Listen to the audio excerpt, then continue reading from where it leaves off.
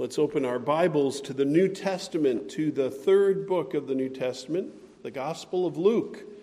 We're looking at chapter 5 again, working our way through this third gospel written by Luke about the Lord Jesus Christ. As you're turning, let me welcome those who might be watching our live stream at home. Some we've met and know, and some we've yet to meet. We encourage you to join us perhaps next Sunday and any Sunday here at Clifton Park Community Church.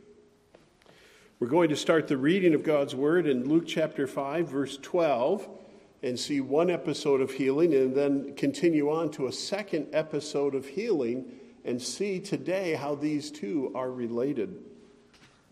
This is the Word of God. While he was in one of the cities, there came a man full of leprosy. And when he saw Jesus, he fell on his face and begged him, "Lord, if you will, you can make me clean." And Jesus stretched out his hand and touched him. "I will, be clean." And immediately the leprosy left him. And he charged him to tell no one, but go and show yourself to the priest and make an offering for your cleansing as Moses commanded, for a proof to them. But now, even more, the report about him, Jesus, went abroad, and great crowds gathered to hear him and to be healed of their infirmities. But he would withdraw to desolate places and pray. On one of those days, as he was teaching, Pharisees and teachers of the law were sitting there, who had come from every village of Galilee and Judea and from Jerusalem. And the power of the Lord was with him to heal.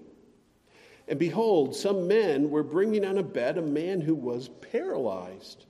And they were seeking to bring him in and lay him before Jesus, but finding no way to bring him in because of the crowd, they went up on the roof and let him down with his bed through the tiles into the midst before Jesus.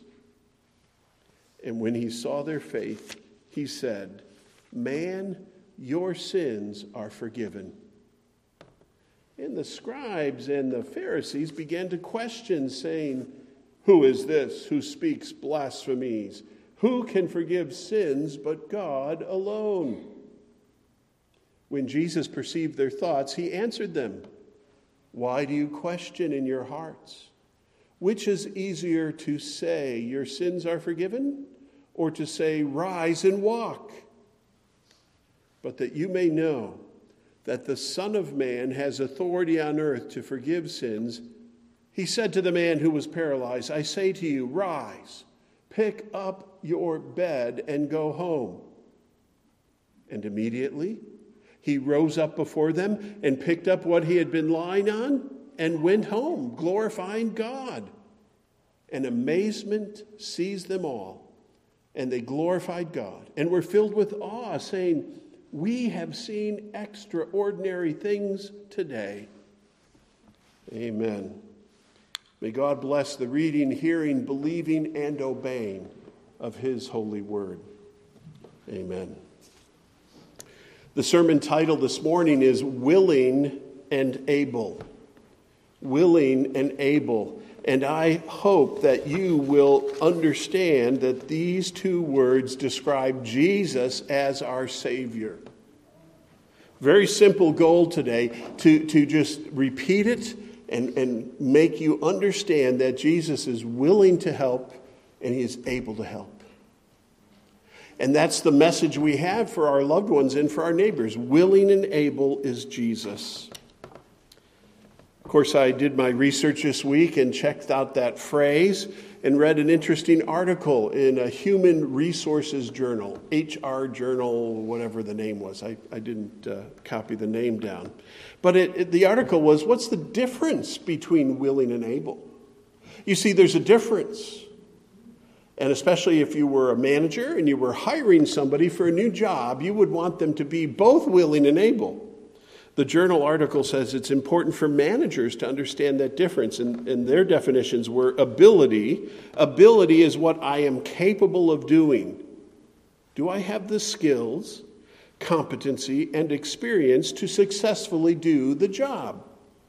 Whereas willingness is based on my motivation, says the article, my satisfaction, and my engagement with my job. Willing and able.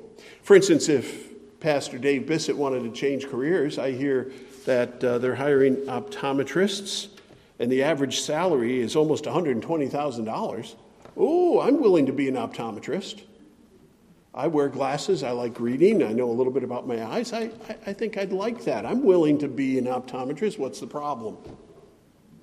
I may not be able to be an optometrist because according to the law, they have to go to school and they have to get something called a license from the state to practice. You can't just do it if you're willing. You also have to be able. If I have the ability, back to the HR article, if I have the ability but I'm not motivated, I have low willingness, training will not fix the problem. Licensing will not fix the problem. If I'm willing but do not have the ability, development might get me to the point where I need to be. The optimum employee, of course, the article concludes, is someone who is both willing and able. So as the Bible tells us about Jesus, the Son of God who came, as Luke puts together his gospel account, and what is a gospel? It's not strictly a biography, it's a persuasive presentation of Jesus, his life, his message, his works, his deeds, presenting Jesus as the Messiah, the Savior, the Son of God. And in this presentation and in this section of Luke chapter 5, we see Jesus is both willing and able. These two healing episodes, which some preachers might just do one Sunday on one and one Sunday on the other, lose the dynamic of what Luke has clearly put side by side. Jesus is both willing and able. Let's take a look at that, how it's presented to us. First, how is Jesus willing to help? I think that's the clear message of the first episode with this leper. Beginning in verse 9, while he was in one of the cities, Jesus is doing his ministry in Galilee. He's already healed some people. He's already called some of his disciples. He's going to call a few more before the chapter's over. But while he's there, there's this phrase in verse 12, there came a man full of leprosy. Okay, so there's a man and he's full of leprosy. What do we call him? The Bible calls him a leper. It's not a term of derision, it's just a diagnosis. He has leprosy. If you check today, leprosy still exists in the world. The technical type of leprosy that many of us think about, maybe the worst kind that the Bible has in view, is today called Hansen's disease. You can Google it for yourself. Hansen's disease. It's an infection caused by bacteria that grow very slowly, and it may take many years to develop. The CDC says the disease can affect the nerves, the skin, the eyes, and the lining of the nose. It attacks the nerves, which become swollen under the skin. This can cause the affected areas to lose the sense of touch and pain. And that's the problem, because that can lead to injuries like cuts or burns on your extremities, on these areas. Usually the affected skin changes colors, and it becomes lighter or darker, often dry and flaky or white, as we often see in the Bible, with that loss of feeling. With the loss of feeling in your extremities, you can lose a finger, you can lose a toe, you can have infections without knowing about them because there's no pain in that area. If left untreated, we're told the nerve damage can result in paralysis of hands and feet, and in very advanced cases, the person may have multiple injuries and eventually the loss of their extremities. But with early diagnosis and treatment, it can be stopped today. Praise God. Leprosy is not what it once was. Each year in the USA, about 150 people are diagnosed with leprosy. But around the world each year, about 200,000 have some form of leprosy. That's a lot.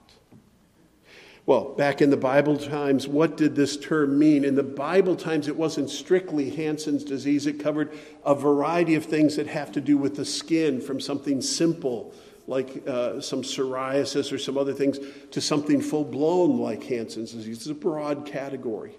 What we're told here is that this man didn't just have a rash. He was full of leprosy and maybe had scars or missing parts to his body. He was full of leprosy. And what's strange is that he is anywhere near other people. Because it says, while Jesus was in the cities, there came a man full of leprosy. He's not where he's supposed to be. He's out and about, and he encounters Jesus and comes toward Jesus. And the whole crowd gasps. Because in the ancient world, as you may know, to be a leper meant you were isolated. Dale Ralph Davies describes it this way. It meant he lived something like a living death if you had leprosy.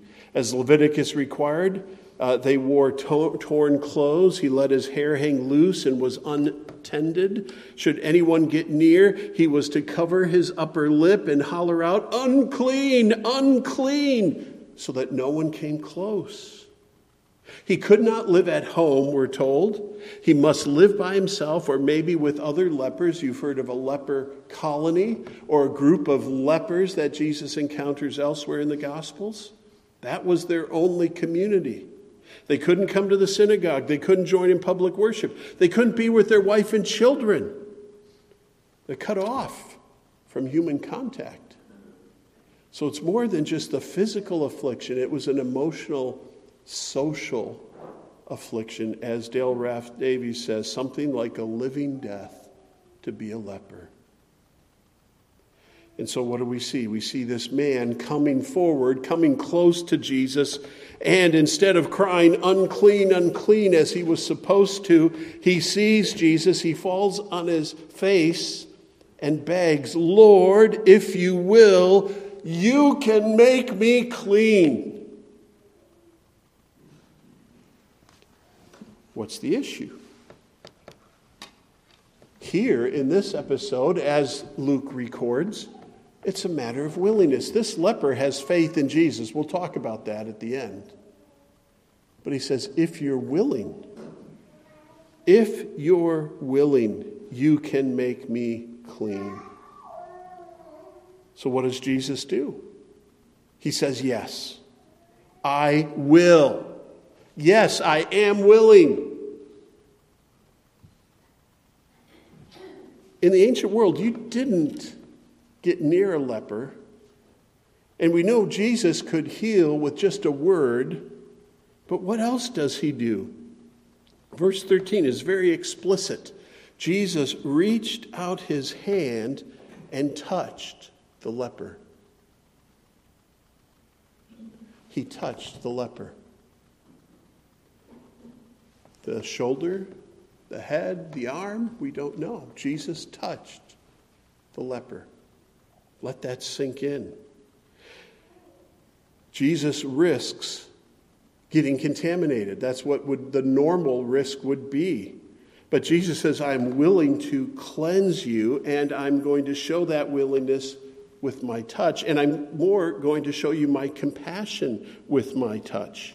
And Jesus, the Son of God, does not get ill, but rather he gives health and cleansing in that moment. Jesus could have just cured with a word. And we see that so often in the scriptures. He has that power. He can speak to the wind and the waves. He can speak, and someone's child or servant miles away is healed. But with this leper who pleads at his feet, Jesus touches the man to show not only his willingness, but his compassion. It's a clear and public proof that Jesus came to seek and to save the lost, that Jesus cares. It's a memorable sight. I had very dignified grandparents, my mom's parents. One was a banker and one was a housewife, but she was very active in her church and many other causes. I don't really ever remember my grandmother not in a dress. It was that kind of thing. And my grandfather almost always wearing a suit except on Saturdays. And I remember how profound it was when I saw them both kneeling to plead and to pray. It's unexpected to see that. But they were Christians. Here we see the Lord Jesus Christ himself, not standing in honor and seeking to be praised, but coming to serve and to bless and to show compassion. And he touches the leper. As foul as you may be, you know what's in your heart. You know what's in your history. You know what you've said and done or thought about. When you come to Jesus, he will have compassion on you in your need. And that's what he wants us to see. I am willing. He did not come into the world to condemn the world, but that through him the world might have life. And it's not just his willingness in this leper's moment and the compassionate touch. We're told in this transition statement in verses 15 and 16 just a little bit more. But now, even more, the report about Jesus went abroad, and great crowds gathered to hear him and to be healed of their infirmities. But he would withdraw to desolate places and pray.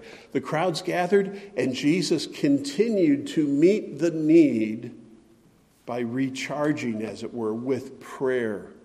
Jesus is persevering. He is not distracted or deterred by the crowds. He's not hiding from the crowds, but rather he is strengthening himself to continue to meet and heal these people, to continue to teach and share the good news. He is persevering. That's how willing Jesus is. He has not exhausted his willingness. And just because he has already left planet Earth, the incarnation is done. His human body with its scars was dead and buried, but was raised, and then it ascended into heaven. It will return. Jesus will return. But even though he has departed, he is still willing to help. He is willing to receive. He desires that we would come to him and follow him. As he persevered on earth, he continues to pray and persevere until the day of his return to open the gates and doors of salvation. So I think this first episode is put here by Luke, and it's described, and it seems very clear. Jesus says, I will be clean. The willingness of our Savior, his heart. No reluctance here. Wide open. We can ask and ask and ask again of this Jesus. Appreciate that. Be in awe of that. But we go on and we ask this question, which the world often asks. I know you're willing. I know you're a nice guy. You're teaching quite a bit, but are you able? Are you able to help me? What about a worst case scenario? Or however people want to discuss the willingness, they move on to talk about the ability. As we said, both are really essential if Jesus is to accomplish his mission. So this second episode seems to speak to that ability. It starts in verse 17. On one of those days, so it's the same period, Jesus was teaching because that was primary, to teach. Pharisees and teachers of the law were sitting there who had come from every village of Galilee and Judea and from Jerusalem, and the power of the Lord was with him to heal. So teaching and healing describes those days. Teaching first, that's the priority, and healing, and now he's got a really big audience, including some VIPs. Not just from the local synagogue, but from all around the area, and some of those guys from Jerusalem are here, from the big city. It's a big deal. And they will be the audience to see Jesus' ability to do what he does. Who is this guy and what is he doing it? And not only does he have the power to do it, but does he have the authority to do what he's doing? That comes into play. It's not just about the power, but it's about the authority. Is he able to exercise that? And we saw with the leper, there was power. What did we see with the leper? The leper was healed immediately.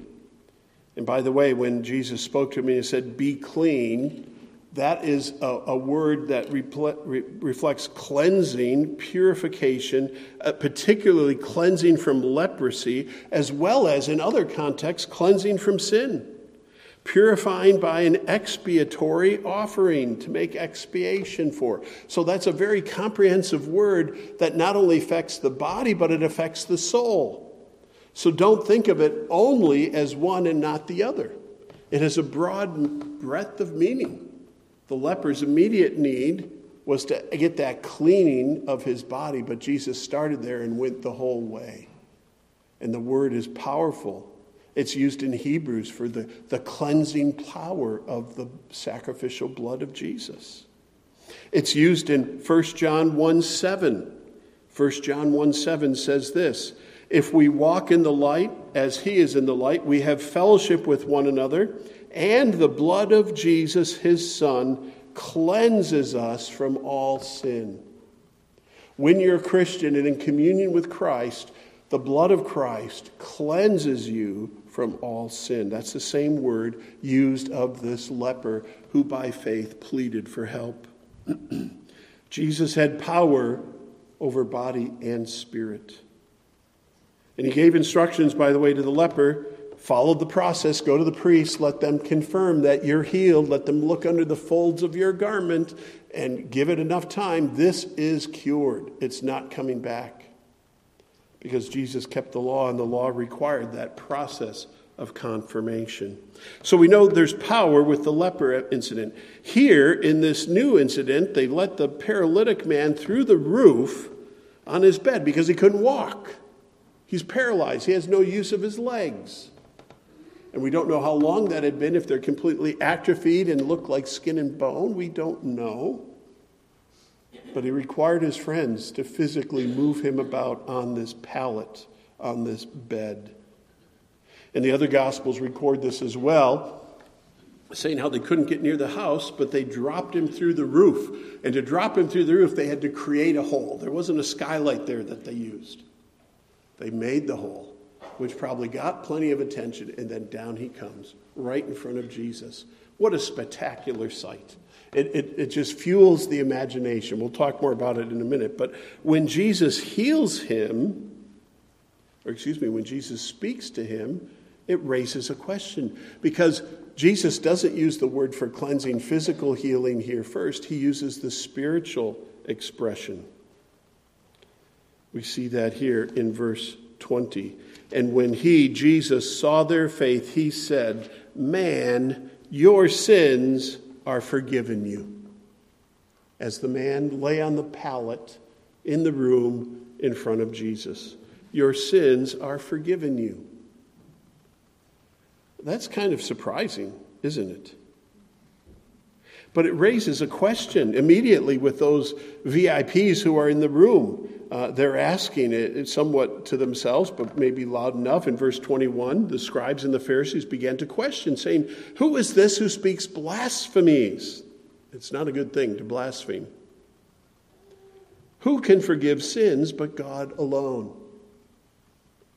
On both concerns, speaking blasphemy would be dangerous, and only God can forgive sins. Those are true statements, but they're misapplying and misunderstanding Jesus. Are they not?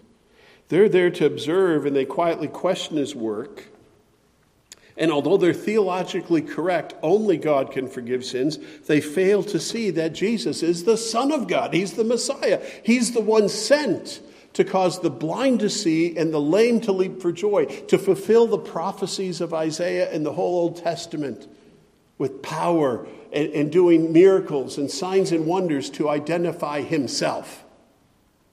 They're seeing the proof because he'd been healing all throughout the region. They're hearing his teaching, but they're not connecting the dots because they're not seeing with eyes of faith. The Gospel of John describes that difficult challenge to Jesus, the way he was not received. John's Gospel, chapter 1, says this in verses 9 and 10 and 11. "The true light, which gives light to everyone, was coming into the world." That's Jesus. "He was in the world, and the world was made through him, yet," John's Gospel says, "yet the world did not know him. In verse 11, he came to his own, and his own people did not receive him. The light of the world, the Word of God, became flesh and dwelt among us. Came into the world did not know him. In verse 11 from John 1, he came to his own, the Jewish people, and his own people did not receive him. They didn't see, they didn't understand. By and large, there were many, but most did not. And these Pharisees and these teachers are questioning. They're so concerned. Who does he think he is? So they begin questioning his authority. So what does Jesus do? Jesus sees it and he grabs it. He grabs their thoughts and he lays it bare. He doubles down in front of them all and he says, which is easier to say, verse 23? Your sins are forgiven or rise up and walk? Well, they're both easy to say. Isn't that the answer? But which is easier to perform, to authoritatively enact? Sure, you can say your sins are forgiven and people can't see anything. How about if you say, rise up and walk? Would we see something? So Jesus calls out the doubters. He says, I not only can say these things, I am willing to say them. I have the ability and the authority to make it happen. And while you can't see the forgiveness, let me show you this. Sir, stand up and walk and take your pallet and go home.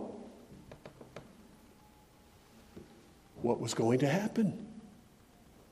Because those words, the proof, did he have the power? Did he have the authority to say those things? Would anything happen? That's the test. We'll all know in a moment.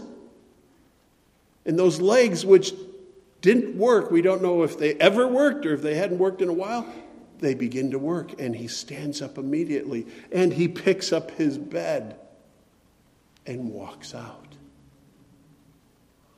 The authority and power of Jesus. The paralytic is healed as proof of both Jesus' power and his authority. There are immediate results here, even as there were immediate results with the leper. He didn't say, go home and in a few days check it. No, he was healthy. He was cleansed. His legs were strengthened. And he walks out. And the whole crowd saw. Isn't that amazing? And immediately, verse 25, he rose up before them and picked up what he had been lying on, and he went home glorifying God. He was thrilled. In verse 26, and amazement seized them all, and they glorified God and were filled with awe, saying, we have seen extraordinary things this day. Amazement filled them all. I think on that occasion, even the Pharisees and the teachers were amazed. And boy, did they have something to share when they got home. But others would not receive the news so well. But what do we see here? We see not only Jesus' power and willingness, but his authority. And if he can do that with the body, what does that imply about his words of forgiveness? You see, my friends, the signs and wonders that Jesus could do in the physical, material world tell us of his spiritual power to redeem, to renew, to bring life. They go together. And we have Dr. Luke meticulously assembling these accounts by the power of the Holy Spirit. We have a reliable translation of the Word of God, and we know this is what happened. And the message of Jesus and the person of Jesus has changed history. Lives, we could all gather around and talk about how Jesus has touched us physically as well as spiritually. He is willing and able. So you may be asking, what must I do for Jesus to help me? What must I do to be saved, to be touched, to be helped? And maybe we don't even know exactly what our need is. We have cancer. We have an affliction in the body or in the mind or in the spirit. It's a heartache or an ache in the bones. and you may not know the dangers of your sin. When you come to Jesus, he will help you in the ways you need help. He may not take away every physical malady, but he'll get to the heart of the matter. And he promises a new body in the new heavens and new earth. There'll be no more tears in heaven, our permanent eternal home. So what must I do? We can capture it from these accounts right here in the gospel with these three words: come, confess, and profess. Or we could say believe. Come to the Lord Jesus. Isn't that what the leper does? He was supposed to stay away from people, but he sees it's Jesus. And he knows something of Jesus. Isn't that his testimony? Do you see his great theological profession? He says, Lord, if you will, you can make me clean. He knew something about Jesus. That's Jesus? You can make me clean. He identifies the one source of help. My friends, that's one of the big messages of the Bible, and hopefully every preacher who preaches. The help isn't found in me. The help isn't found in this building or by following a certain way of life. The help is found by coming to the Lord Jesus Christ, to pursuing him in person, as it were. Here comes this leper. He ignores the quarantine rules. As one commentator put it, desperation joined with conviction and produced a recklessness that drove him, in spite of all hindrances and barriers, drove him to Jesus, the one that could help. This has more excitement than anything Hollywood can produce. A man who sees the Savior and pursues him. In later centuries, he could have been humming Charles Wesley's hymn. We know the lyric, don't we? Other refuge have I none. Hangs my helpless soul on thee. The only source of help is Jesus. Now, many others had gathered around Jesus. Remember those Pharisees and teachers? I don't think they were seeking help from Jesus. They were present, but they were more spectators. And there may be spectators here. There may be spectators listening to the gospel online. They hear what Jesus has to say. I'm willing. I can make you clean. I'm willing. But the spectators won't budge.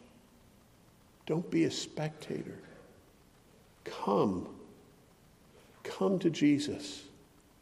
As a young boy, when television preaching was just getting underway and you would watch a Billy Graham crusade on the TV, there's something so enamoring and empowering with this simple Bible teacher as he finished his sermon and in his North Carolina accent would say, come. The buses will wait. Whoever's driving you, they'll wait. Come. And he wasn't simply saying, come to the front, come stand down here in this crowd. That's part of it. But he was imploring people to come and find Jesus. That's the first step. You need to draw near to Jesus. You need to pursue him. You don't just take your Bible and sit at home and try to figure it out. You come to Jesus. The Bible will help you, but it will draw you to Jesus. And when you come, you need to confess your need. This leper knew his need. He says, you need to make me clean because I'm unclean. I've got no life. I've got no hope or future. And he was thinking physically and emotionally and not yet spiritually, perhaps. We confess our need. How great was the need of the paralytic? He had friends. He wasn't as isolated as the leper. He has these guys that are willing to break into this house to help him. Do you have friends like that? This guy had some real friends. But notice what the text tells us as Jesus looked at these guys. In verse 20, and when he saw their faith, it's plural, their faith, not just the man on the pallet who's looking to Jesus, but all of them, when he saw their faith, what did Jesus see? He saw them coming. He saw their eager anticipation. You're the one that can help. Here's our friend. Pleading, Jesus perceives their faith. Whereas the leper confessed with his mouth, those who brought the paralytic confessed with their actions, we need your help. And yes, there's a clear profession of faith in him. God forgives sins, and the leper gives voice to that. Lord, you can make me clean. We've risked everything breaking into this house, Master. We believe you can help. You're the one. Those scribes and Pharisees certainly knew the scriptures when they said only God can forgive sin. That's absolutely true.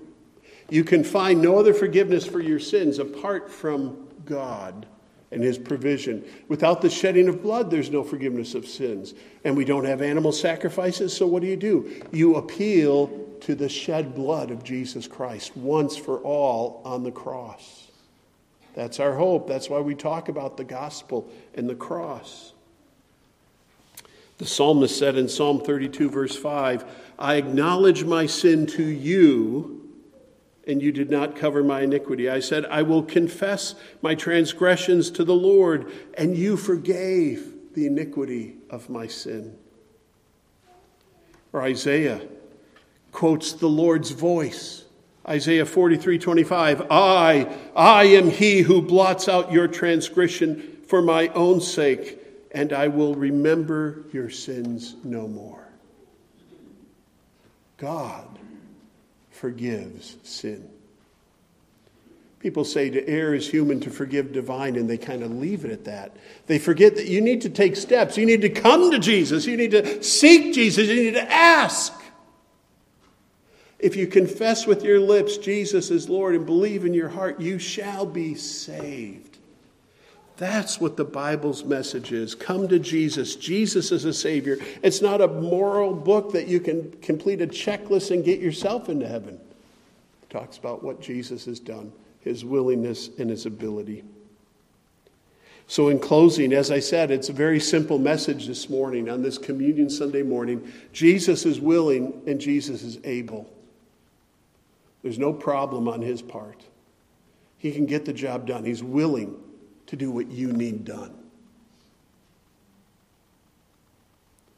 Don't spectate. Step forward. Put your faith in Christ. Jesus is near in the preaching of his gospel. We read those horrifying words from John. He came to his own received him not. John 1:11. But there's more. Because John writes good news as well as Luke. And the very next verses in John say this, But to all who did receive him, who believed in his name, he gave the right to become children of God, who were born not of blood, nor of the will of the flesh, nor of the will of man, but born of God. To all who did receive him, who believed in his name, he gave help. He saves. Will you put your faith in Christ? If your faith is in Christ, will you tell others that he is willing and able still to help them? Perhaps we could end by singing a different tune. Come, ye sinners, poor and needy, weak and wounded, sick and sore. Jesus ready stands to save you, full of pity, joined with power. Heavenly Father, we thank you for our powerful Savior, your compassionate Son, the Lord Jesus Christ. We thank you that we can today remember his death for our sins and his resurrection, giving us hope and life. Father, we pray that the willingness and ability of Jesus as our Savior will be known across this world, that many might join the kingdom, might be gathered into the flock and have a hope of heaven. Father, thank you for Jesus. In his name we pray. Amen. Amen.